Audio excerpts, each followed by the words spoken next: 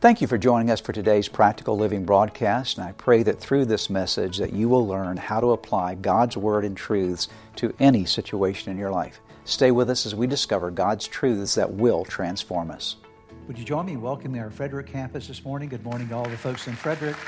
So great to be together today in the study of God's Word. We are continuing a series of messages I started actually 2 weekends ago. This is the third message in the series entitled, How to Stay Sane in a Crazy World. How to Stay Sane in a Crazy World. As I mentioned to you just a couple of weekends ago, this was a bit of a departure from what I'd planned on preaching on for this month, but I felt very clearly directed by God to take this time and this topic together at this season and to take a look at how do you and I navigate the world that we're in right now. Obviously, our world is a very crazy place. As we think about the world crisis points around us, we think about the Middle East and all the turmoil that's there. We think about issues in Ukraine and literally globally all around the world. We actually are just perhaps steps away from the potential of major conflict in our world. We see it here at home, all the different kind of strife that we see even in our own nation. We see it actually at the economic level, people who are battling with economic pressures during this time and inflation and those kind of things. It is truly a crazy world that we live in.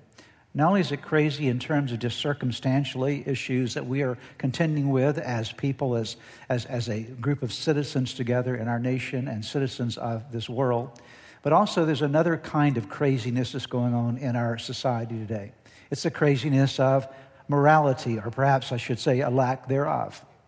There was this particular time in our nation when we at least acknowledged, whether we acted on it or not, we at least acknowledged the value of things like the Ten Commandments and the value of the Bible and the value of things that were right and things that were wrong. But sequentially over time, there's been an erosion of that sense of morality and a move beyond just morality or an awareness of morality to great immorality. And now I believe we actually are on the precipice, if we're not already there, of something I would term as amorality. There's almost no morality at all. That you can basically do whatever you want to do as long as you don't feel like you're hurting anybody else with it. And you can define for yourself what is right and what is wrong. There is no absolute authoritative source or standard of morality or truth. And so because of that, we live at our own level. We live based upon what we want to do with our own lives. No standards to measure by. And that creates a crazy world, a lack of morals in our culture. Now, we could stand here all day and curse the negativity of the culture in which we live in, but the Bible teaches us that we're not to be surprised when these things happen.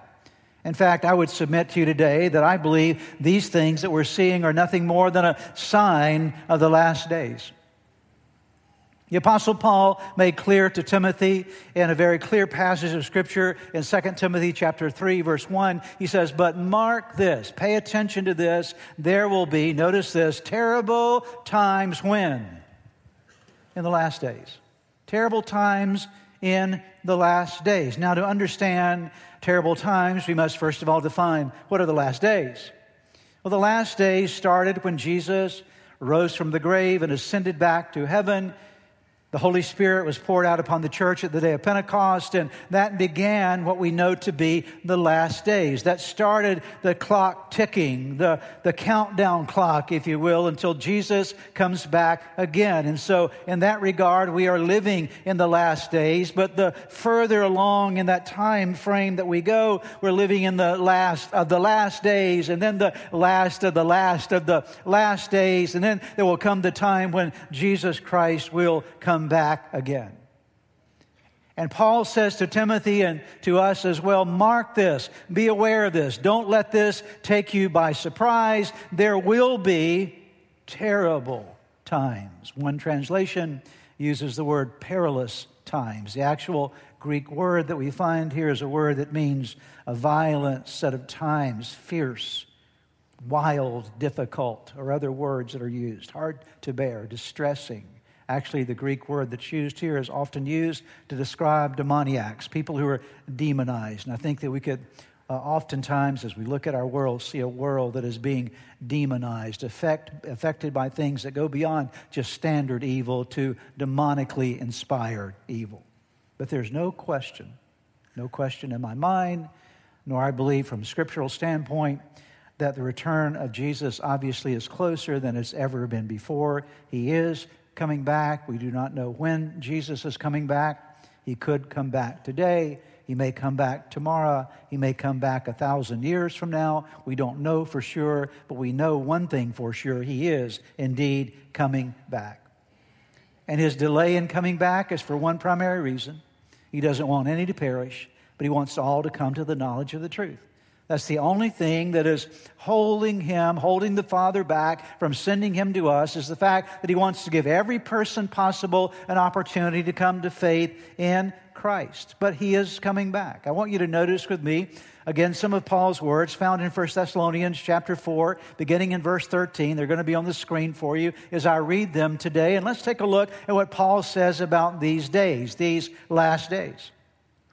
Brothers and sisters, that's you and me as Christians, we do not want you to be uninformed or ignorant about those who sleep in death, so that you do not grieve like the rest of mankind who have no hope. As we don't want you to be worried about Christians who've died and gone on to their reward.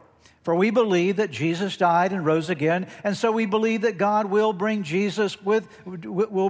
Jesus those who have fallen asleep in him. According to the Lord's words, we tell you that we who are still alive, who are left until the coming of the Lord, will certainly not precede those who have fallen asleep. For the Lord himself will come down from heaven. Please notice that statement. It's not a statement of might, it's a statement of will. The Lord will come down from heaven with a loud command, with the voice of the archangels, and with the trumpet call of God, and the dead in Christ will rise first. After that, we who are still alive and are left will be caught up together with them in the clouds to meet the Lord in the air, and so we will be with the Lord forever. Therefore, encourage one another with these words. Paul says there will be a time when Jesus Christ will come back again. The dead in Christ will rise. Those who are living when he comes will be caught up in the air together with him for all eternity. Jesus is coming back again.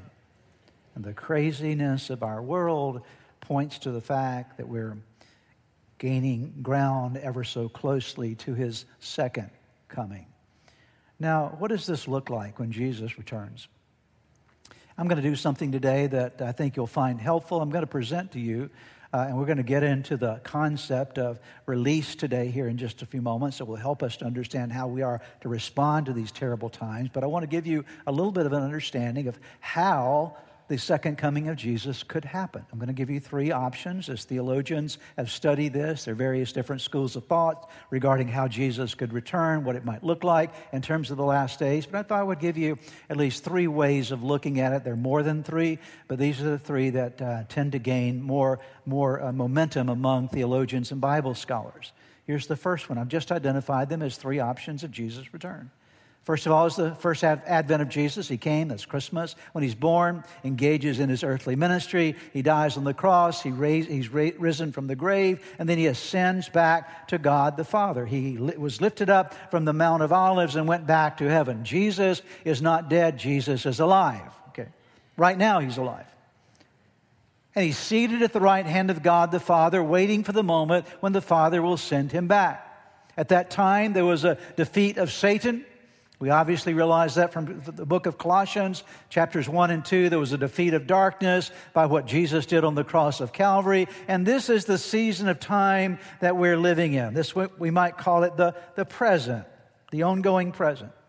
And we're living in this sequence of time when the gospel is being preached and the kingdom of God is being advanced, and we're steadily moving toward a very critical time in history. It's what I would call, or what we might refer to as, right before the final judgment, a significant time of tribulation and evil. Some refer to this as the Great Tribulation. But certainly there'll be an outbreak. We've not seen anything yet compared to this sequence of tribulation.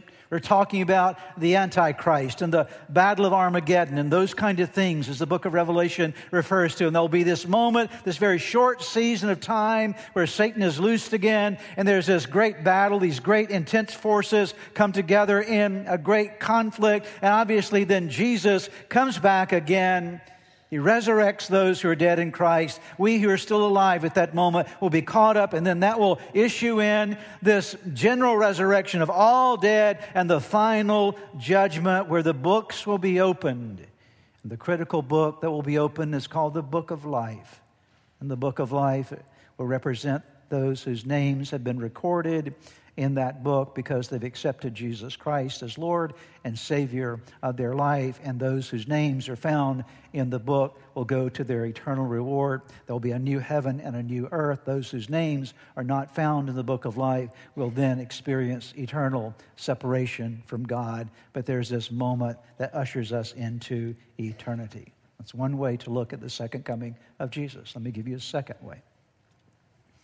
Some believe that the second coming of Jesus will happen similarly to this. Obviously, his first coming. What we don't have on the board here is the moment of his death and his resurrection, his ascension. But now we're living in this moment called the present again, the sequence of time, whatever that time period is, moving again toward what some theologians believe to be a great tribulation that precedes the second coming of Jesus of 7 years.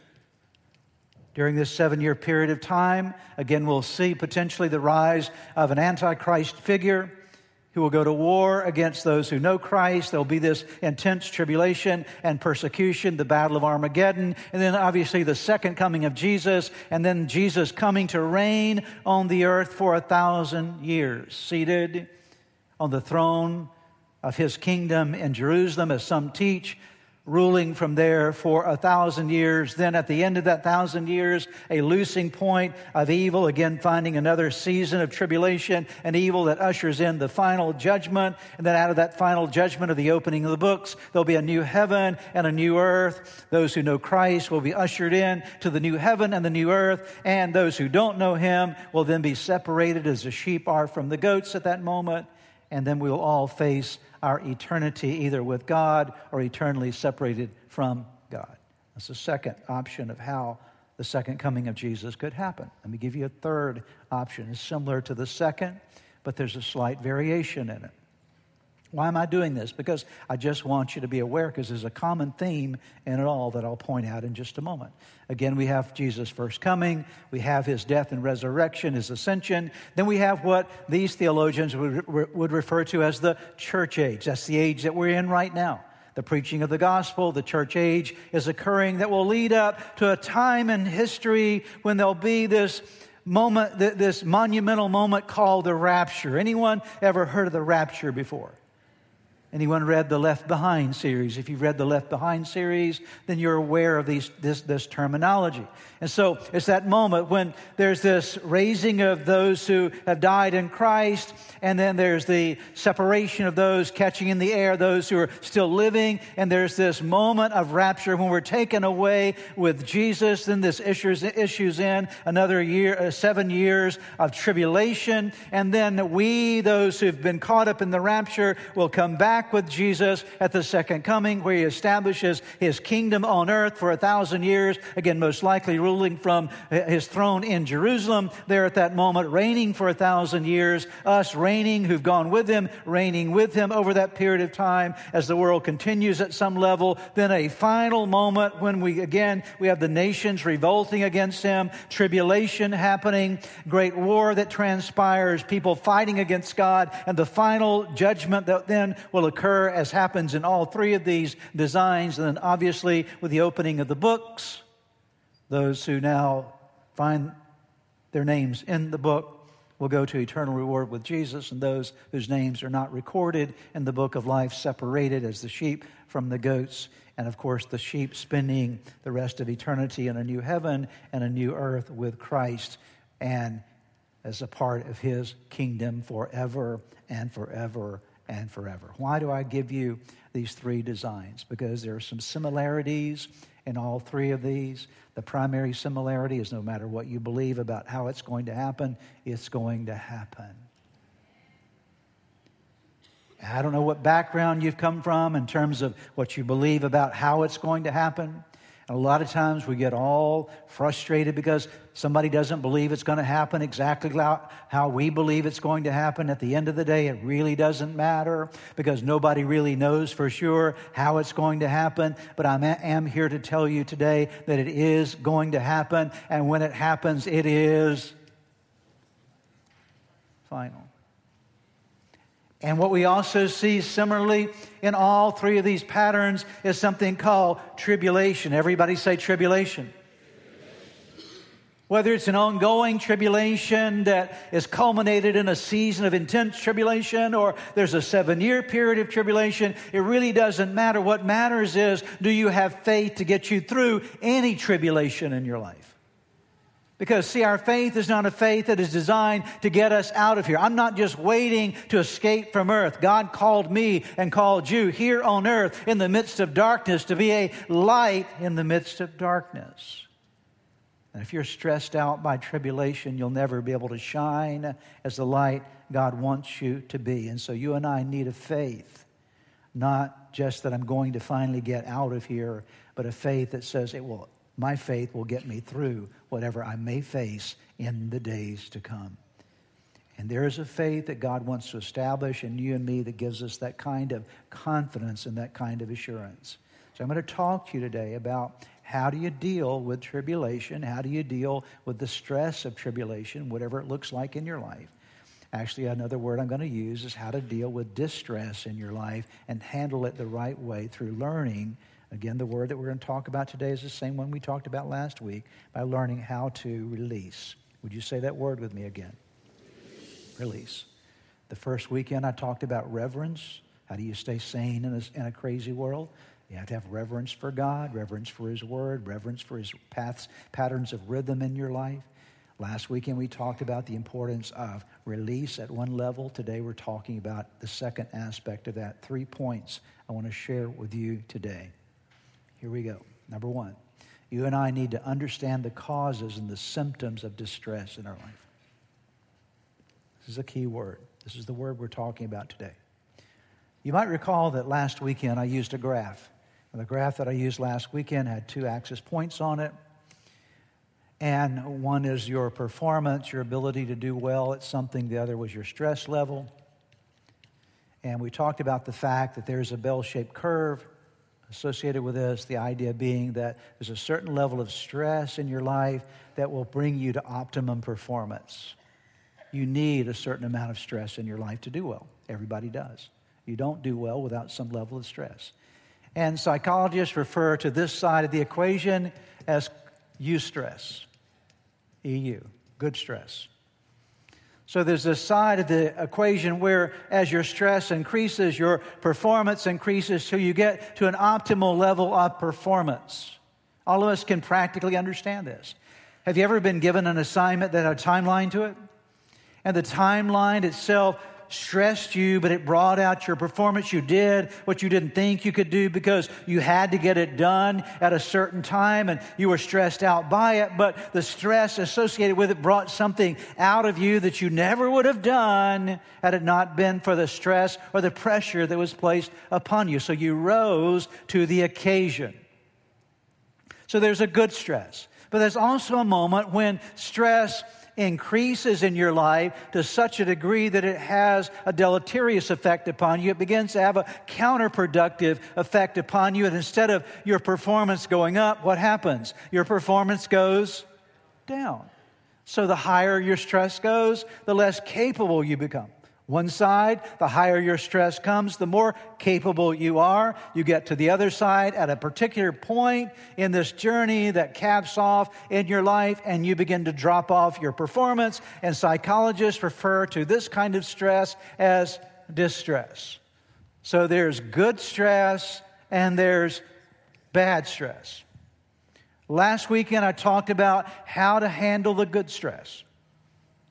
That we need to recognize that I'll say it this way, we need to release our expectation that life should always be perfect. Release our expectation that everything should always go well, because God wants to put some pressure on your life so that you can grow. If you never have any pressure on your life, you'll never grow. And so we talked about the benefits of this and how God uses that part of our life. But today, I want to talk to you about this other side of the equation. How do you know when you've hit this point and you're starting to go downhill? Let me give you a few symptoms of distress in your life. These are not on your notes, but you may find it helpful to jot some of these down. How do you know when you're getting distressed? How do you know when you've hit this point and now stress is beginning to work in a negative way in your life? Well, first of all, you start feeling very overwhelmed. You feel helpless. You feel hopeless in your life. You begin to experience what I would call debilitating worry and anxiety. Not just regular kind of worry and anxiety. It's debilitating. It's keeping you from functioning well. Fear may start taking over your life and dictate the decisions you're making. You begin to experience debilitating guilt and shame. You can't shake your sense of failure. You can't shake your sense of feeling worthless at some level in your life. Then you begin to suffer with decision making. You have a hard time making decisions. That's some of you all the time, right? But it gets to the point where you struggle. I don't know what to do. What should I do here? You're struggling with the capacity to think clearly and to move forward with positive activity. And then you will find yourself extremely fatigued in life and irritable and angry. It just seems as though all the time there's this fatigue and irritation and anger that you're dealing with. Not just regular irritation, but I'm talking about debilitating extreme fatigue and irritability and anger. It's seething inside of you all the time. What's that telling you? It's telling you you're now on this side of the equation. You're now being distressed. It's normal to get angry and irritated from time to time, but it's not normal to live there. Okay. And then oftentimes for some people, you begin to depend on substances. You begin to use some kind of substance to soften the distress that you're feeling in your life. For some, that might be alcohol. And so alcohol begins to be your go-to. I'm feeling stressed out. You may not even necessarily think this way, but you begin to drink more than you would normally drink, or you begin to drink for the first time in your life, or you begin to utilize some other substance. I'm not talking about medication that's been prescribed for you by your doctor. I'm talking about something that's outside of the realm of what would be good for you. And so you begin that pattern in your life because you're trying to deal with your distress, your bad stress in your life. And that's a symptom of it. Sometimes that substance can actually be food. Some people depend upon food, and some people depend upon toxic relationships. There are all kinds of things that we go to try to soften distress. And then there's usually some level of withdrawal and isolation. When you get over here, you start pulling back into your own world and withdrawing and isolating yourself from other people, especially people that really care about you, and you begin to find yourself pulling away, and people say, it's hard to reach you now, it's hard to connect with you now. You may be around, but not really around, because stress is working on your social skills, your social interaction. It's been said that under stress, we regress. Or I'll say it this way, under distress, we regress. We go back to old bad patterns in our life. Now, to make you feel a little bit better today, everyone gets distressed at times. Just breathe for a moment. It's okay. Everybody gets distressed at times. I've gotten distressed at times. All the great men and women of the Bible get distressed. Have gotten distressed at times. We could talk about Job. Job had moments of distress. And David, the king of Israel, had moments when he was greatly distressed. And Elijah, we talked about him a few weeks ago. He had his moment when Ahab and Jezebel were trying to kill him, and he has his moment of distress in his life. And we can talk about even the Apostle Paul, where there are times that he talks about being distressed in his life. So it's normal to find yourself at this particular place going downhill. That might be you today. And so what this does is this makes you crazy in a crazy world. Right? Are you with me? Okay. So what's the title of our series? How to Stay Sane in a Crazy World. So when you hit this point of being distressed, then you begin to be a part of the craziness of the world around you, and you bring it into your world, your environment, and your relationships. And I'm going to talk to you about the things that cause this to happen. Everybody listening to me today? It was a teaching. What causes you to get to this point in your life? What creates the set of circumstances that result in us falling into this pattern of distress? And we all do it. I'm going to give you a few things that these are going to be on the screen. They'll also be in your notes, I believe, as well, at least your extended notes that you find on our website. The first thing that happens or causes it is a negative, restricting mindset.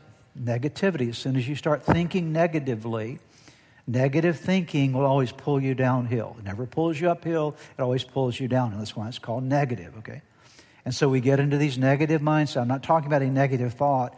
I'm talking about a negative pattern of thought. One thought produces another negative thought, and before long you're thinking, oh, this is bad, and this is going to be worse, and what about this if this happens? Before long, all these negative what-if, catastrophic things begin to happen in your mind, and it begins to have a restricting effect upon you. The second thing that oftentimes creates distress in our lives are unresolved trauma in your life. Hurts and pains that you haven't dealt with, especially of an emotional nature. And so you're carrying these things around inside of you. You haven't resolved them. And so they continue to plague you and distress you even at the most inopportune times. The way I like to describe it is this way. Have you ever been in a swimming pool or a lake or a pond or something with a beach ball and try to hold it underwater? Ever had to do that before? Okay. What happens when you try to hold a beach ball underwater? Or any kind of ball that's filled with air underwater, what happens? It's always, what's the pressure? It's always trying to push up, right? Okay? And so to keep it underwater, you're using energy to do what? Keep it down. I want you to think about trauma in your life, hurts and pains and places of relationship failure or whatever it might be, traumas in your life. I want you to think of it as a beach ball. And what we oftentimes do is we take those things in our life and we try to suppress them. We push them down, okay? And they're under the surface, but they're not gone. Are you with me? Okay?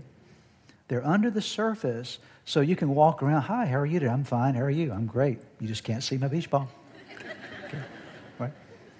So you can go around and pretend like you're normal, and you may not even be aware. Some people have been pushing a beach ball down so long they forgot it was there.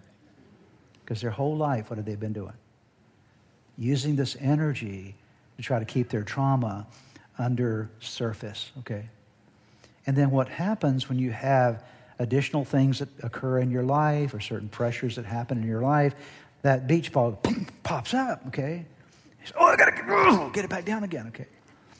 Well, the thing that God wants to do in your life is He wants to heal your trauma, amen? Because the healing of the trauma, then you don't spend the rest of your life using energy to try to keep it down. Our God is the healer of broken hearts, amen? That's who He is, okay? He's the restorer of souls in us. And so many times it's unresolved trauma that's creating the distress that we're experiencing in our life. Sometimes it's a threat that you feel, an emotional threat that you might feel, might even be a physical threat, but it creates a distressful moment for you. It could be looming personal concerns or cares or worries. Something's really big and it's looming over your life. You feel, I'm going to lose my job, or what am I going to do with that bill? It begins to worry and trouble you, and it looms big and heavy over you. Sometimes it's the feeling of or the reality of a loss of control or the inability to control things around you. It seems like life is getting out of control or some situation is getting out of control. And so you can't control it any longer. You're trying, but it's creating distress for you. This happens for many, many people. It's called unresolved loss in your life. You've lost a loved one, you've lost a relationship, you've lost something of value in your life, and you haven't worked through the grief of it, because grief is natural to loss. It's important to grieve when you've lost something, but it's also important not to live in grief for the rest of your life. Amen? Okay. That grief is something you walk through. You realize this is what I've lost, but now this is what I have left in my life. But unresolved loss can create opportunities for distress.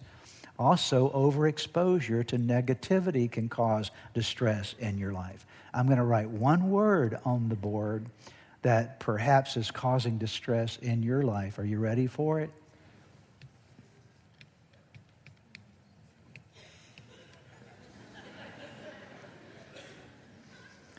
Don't raise your hand right now. Do we have any news junkies in the room? Okay.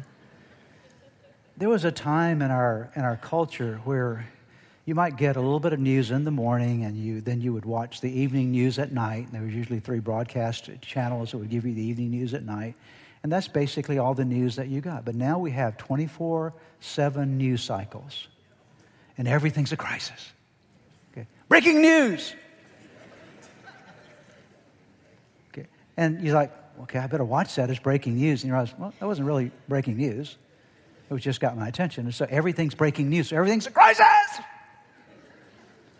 So I better stay in touch because the world may fall apart if I don't pay attention to the news every moment of every day. And what I found out in my own life is that distresses me. How about you? Amen? My wife and I made a commitment. We watch the news very sparingly now. Very sparingly. Why? Because I'm tired of throwing stuff at the television, okay? Are you with me today? That's a joke, by the way, just so you know, okay? That's a joke, okay? But it distresses us because we're getting all this negativity. There are other ways that if you get maybe negative people in your life, whatever it might be, but there's just overexposure to negativity. It causes distress. Haunting guilt and shame over your personal disappointments or failures. It just haunts you. You can't get away from the mistakes that you've made, and it just beats you down and just eats you up on the inside. Anytime that you feel like that you're deeply disappointed with some hope you had or an expectation you had in your life, you can't get away. Oh, I wanted that to happen and it didn't happen, or it didn't happen the way I wanted it to happen in my life, and you have this disappointment. The Bible says that deferred gratification creates a despair in your life. It creates distress in your life. Then there's this atmosphere that we all live in of persistent uncertainty.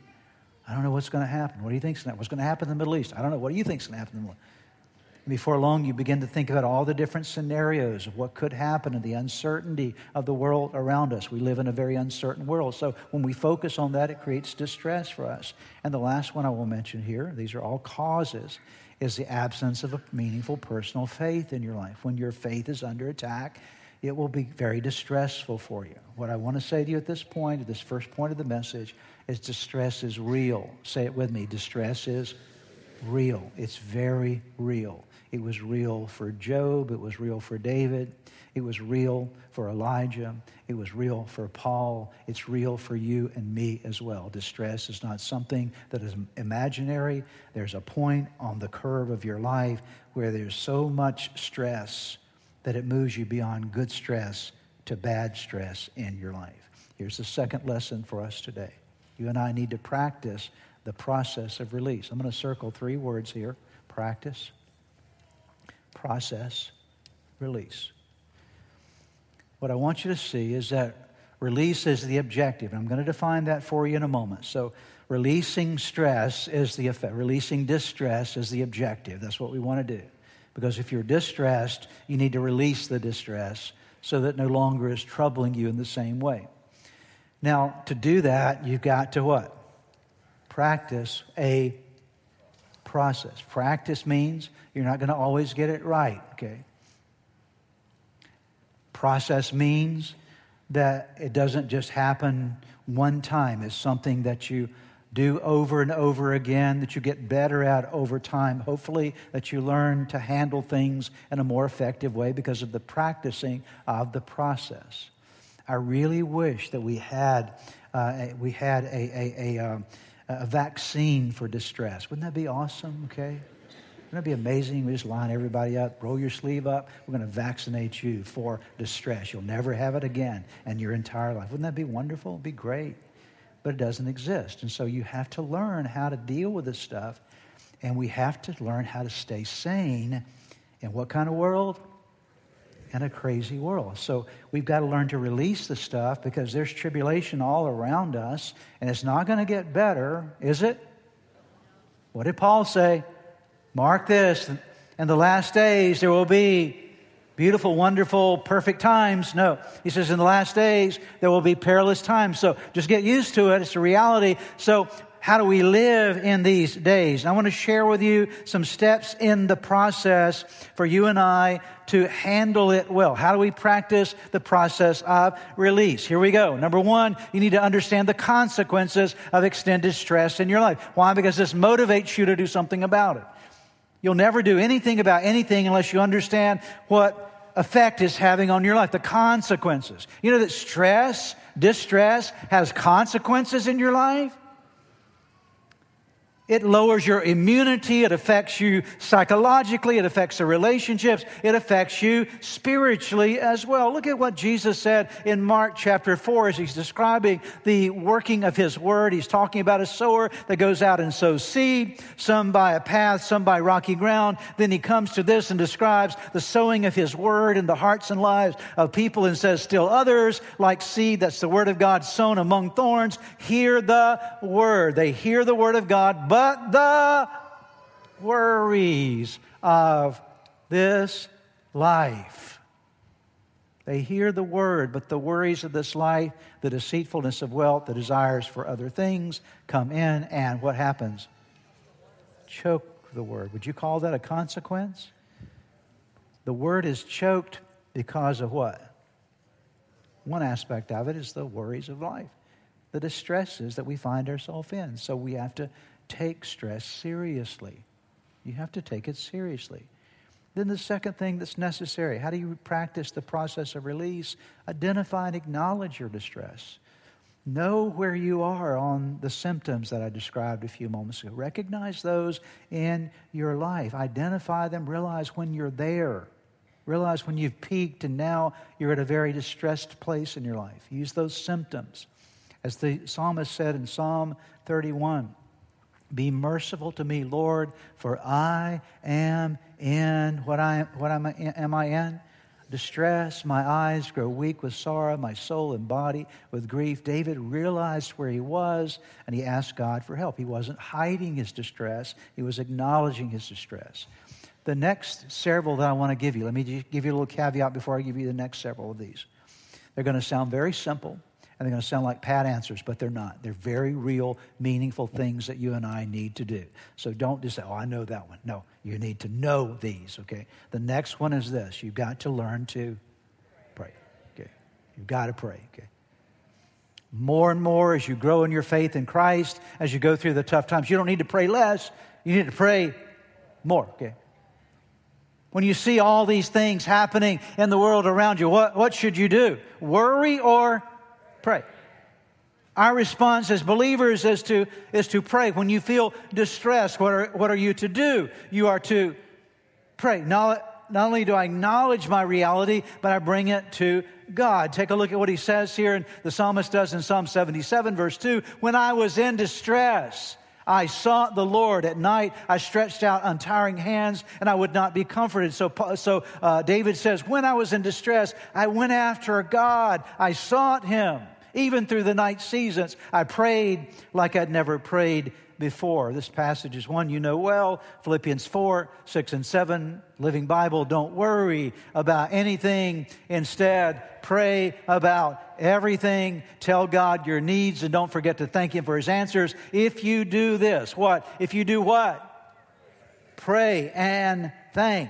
If you do this, you will experience God's peace, which is far more wonderful than the human mind can understand. His peace will keep your thoughts and your hearts quiet and at rest as you trust in Christ Jesus. So it's very important that we pray. Now, when we pray, what else do we do? What is prayer all about? It's when we give God our concerns. See, prayer is not just talking about your concerns. Prayer is giving your concerns to God, actually giving them to Him. Are you saying, Pastor, that we can actually do that? Well, it's not my word. Let's see what the Bible says. Cast all your anxiety on Him because He cares for you. Actually, one translation actually renders it this way. Cast all your cares on Him. Everything that's distressing you, what are you and I to do with it? Notice the word cast is to throw off of ourselves onto another. If I said, cast me that ball, if you had a ball in your hand, and I said, cast me that ball, what would it mean? It would mean that you would throw the ball to me, right? You would no longer have it in your hands. You would throw it to me. If I walked along beside you and you had a heavy weight that you were carrying and I say, cast your weight on me, you would put your weight over on me and I would carry it for you. This is what it means with God. Cast all your anxiety on Him. Why? Because He cares for you. What does He do for you in His care for you? Exodus 14:14 tells us that the Lord will fight for you. You need only be still. Aren't you glad that when you give things to God, He takes up your cause and He fights for you? Okay. He fights for you. How many of you today can say, you can look back? Seriously, I want us to take this as a moment of thanksgiving and praise. You can look back on your life at some point and you know God fought a battle for you somewhere along the line. Come on, let's give Him some praise right now. You know He fought a battle for you. Okay. You're not just imagining that He fought. You know God fought a battle for you. And He does what He did in the past, He'll do today. Here's the next thing that's necessary. Trust Him. Now that you've cast it over on Him, knowing you'll fight the battle for you, prayed about it, then you trust Him with it. As the psalmist says in Psalm 56, verse 3, when I am afraid, when I'm distressed, what do? I put my trust, my reliance is another word here, my confidence in or on you. I'm trusting you to handle this. And then the next thing that's necessary is to focus on God's good promises. This is extremely important. You're going to focus on something in your life always. You're always focusing on something. You're focusing on your problems. You're focusing on yourself. You're focusing on whatever it might be. We always focus on something, okay? You cannot not focus. Right now, you're either focused on me and the message, or you're focused on lunch when you get out of here, or you're focused on something that's going to happen this week, but you can't, we like to think that we can multitask. We don't really multitask very well. Actually, we do best when we're focused, right? Okay. And so what will get you through your distressful moments is to focus on the good promises of God. Get this. My comfort in my suffering is this: your promise preserves my life. Now, let me just quickly add, for some of you might say, I don't know the promises of God. Well, you can learn them. There are many, many great resources. You can just search the concept of the promises of God. There are many great books that you can buy that are actually promise books. I'm not trying to sell books today, but I'll give you two references of what we have here. A few years back, I did a book called Unleash. It's filled with the promises of God, 25 affirmations to release your potential. This is about very important promises from God. You might recall a few years ago, I did this little book called 21 Days to a Better Way of Thinking. It's a journal where you can start focusing in on the promises of God. These are just two resources. There are lots of great resources out there. But if you don't know the promises of God, get busy learning God's promises for your life, whatever resource that you use to do so, because you need to focus on God's promises. Why? Because they will preserve your life. I got just a few more here. Practice or engage your praise. David the psalmist made the statement.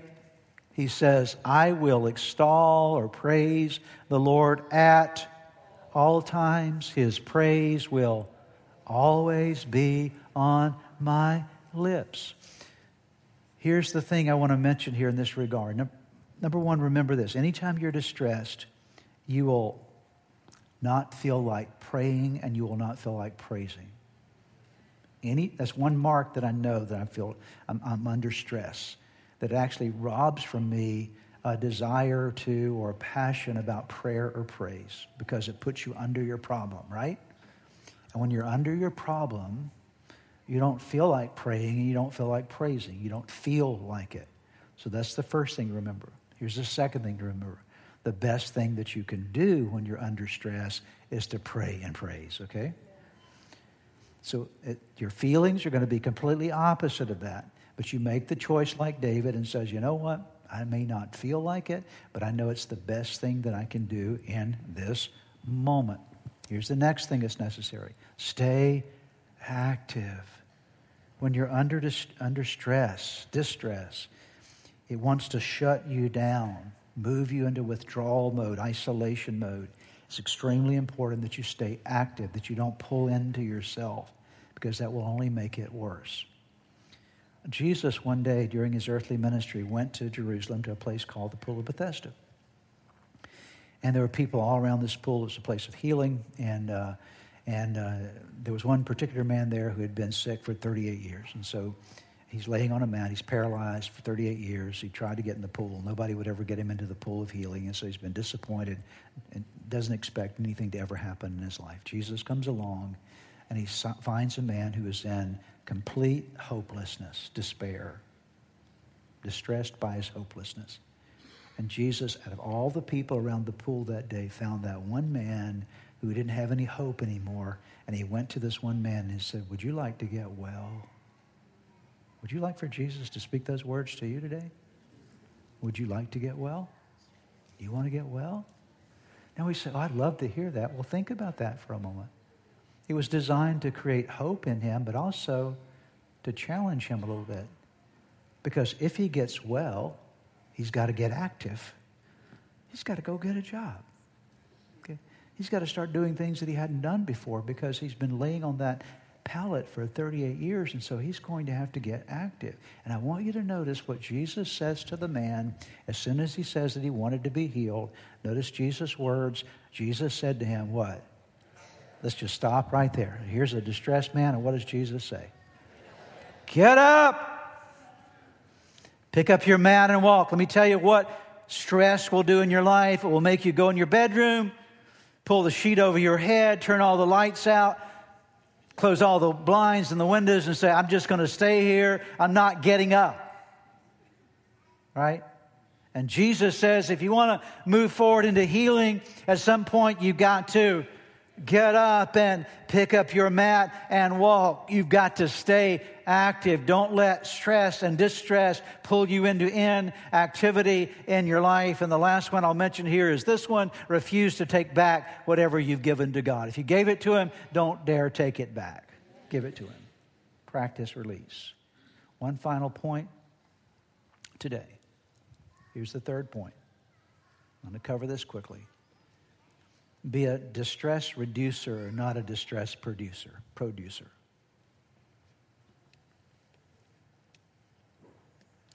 This is where it moves beyond you to other people. Some people seem to have just a knack to create stress. You ever noticed that before? I was like, they should change their name. Hi, my name is Stress. Okay.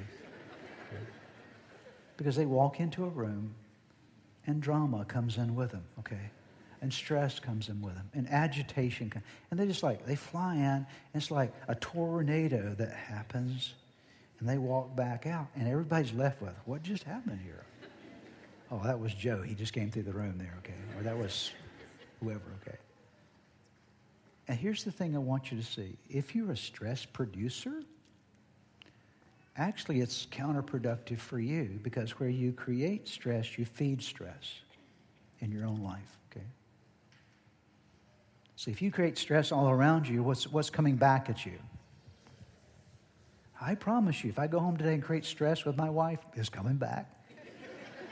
It's coming back, okay? Are you with me today? Okay? So we think that we can kind of dump it on other people, but actually when you're trying to sort of dump it on other people, what actually is happening is it's going to come back at you at some level. And so you create these environments. And so what the Bible teaches us is that we need to learn how to be stress reducers, not stress producers. Very vital for us to realize this. Because the more you reduce stress in the world around you, the less stress will be in your life. That's just a selfish benefit for it. It's also beneficial for the other people in your world. See, God doesn't need you. Some people think, well, that person needs some stress in their life, and God sent me as a gift to stress them. Because God, my husband really needs God, and he needs to get a right relationship with God, and maybe if I stress him enough, he'll come to enough pain that he'll seek God, okay? Or vice versa. You can just fill out the blanks any way you want to, that you view yourself as being the person that is supposed to create the pain for other people so that you can help them, okay? Let me tell you something. Please remember, God doesn't need you to do that, okay? If somebody needs pain in their life, God knows how to give them the pain they need. You don't have to do it. In fact, God says, I'm not calling you to do that. I'm actually calling you to do something different. I'm calling you to go around and just reduce as much stress as you can. Take as much stress out of this world as possible. You say, is that in the Bible? I'm so glad you asked that question. I'm so glad you asked that question. A generous person will prosper, and whoever refreshes others, what will happen to them? They will be refreshed. Isn't that a beautiful passage, a beautiful verse? I'm not done yet. Almost, but not yet. Paul writes to Philemon, the first chapter, the only chapter in that book actually, verse 7, he says, your love, Philemon talking to this gentleman, your love has given me great joy and encouragement because you, brother, have what? Refreshed the hearts of the Lord's people. Wouldn't you like it if your name ended up in the Bible for something good you did instead of something bad you did? Okay. This man's name ended up in the Bible, and a book was dedicated to him because of what? Because he was a refresher. He was a refresher. Galatians 6:2. Carry each other's burdens, and in this way you will fulfill the law of Christ. Last verse, and we're done. Read it with me if you will today. Can we read it together? Let us, that's you and me, all of us, to start again. Let us. Now we're going to read it again. Sorry, okay, pay attention here, okay? When we say us, I want you to point to yourself, okay? You ready? Let us, therefore, make every effort to do what leads to peace and to mutual edification. So who's the responsibility on? Us, okay? Not you, but us. Why don't we try that again? I think you enjoyed it so much. Let's try it again, all right? Therefore, let us, therefore, make every effort to do what leads to peace and to mutual edification. Let's bow our hearts together in prayer. Father, we thank you for your word today. Thank you that you care about distressed people. And that even in the midst of a world that is going through terrible times, that, Lord, we can find our rest, our comfort, our peace, our strength in you. So I pray that you would help us to be aware in our own lives of the symptoms of distress when we're finding ourselves being or grappling with it. That you'll help us to practice the principles that we talked about today. And that you'll help us, Lord, to be people who reduce stress in others through the power of your Holy Spirit. Seal this word in our heart today, we pray. In Jesus' name. I would like to close today by giving you an opportunity to ask Jesus to be the Lord of your life. Would you pray with me right now? Right where you are, just simply bow your head with me, and I'm going to give you a prayer to pray, and you can simply speak this prayer out, whisper this prayer out, and from the sincerity of your heart, call upon God, and I promise you that He will hear and answer you. So let's pray together. Start by simply whispering the name Jesus. Let there come from your heart just the declaration of His name. Say, Jesus, I know that I am a sinner, that I have fallen short with you. I'm sorry for all of my sins. Jesus, I believe in you. I believe that you are God's Son. I believe that you are the Savior of the world. I believe that you died on the cross for my sins. And I believe that you rose from the grave, that you are alive today. Now pray these words. Say, Lord Jesus, come into my heart. Come into my life. Forgive me of my sins. Give me a new start in you. I commit my life to you. In Jesus' name, amen. Now, if you prayed that prayer with me, I want to encourage you with a promise from God's Word that says that when we call upon God's name, we call upon the Son of God, there is salvation that comes to our lives. He changes us from the inside out, and you become a new creation. Old things pass away, all things become new. And that's exactly what has happened to you today. Your next step really is to make sure that you get into a good Bible-believing church. And you begin to study God's Word, get God's Word in you, and to make sure that you get a copy of the Bible if you don't have one, and begin to read it. Spend some time every day in prayer. And I would encourage you also to check out the resources on our website that will help you to get going in your relationship with Jesus. You can find them at church-redeemer.org. Get those into your hands. Get started in your new life with Jesus Christ. Thanks again for joining us today. May God bless you, and we look forward to seeing you next time.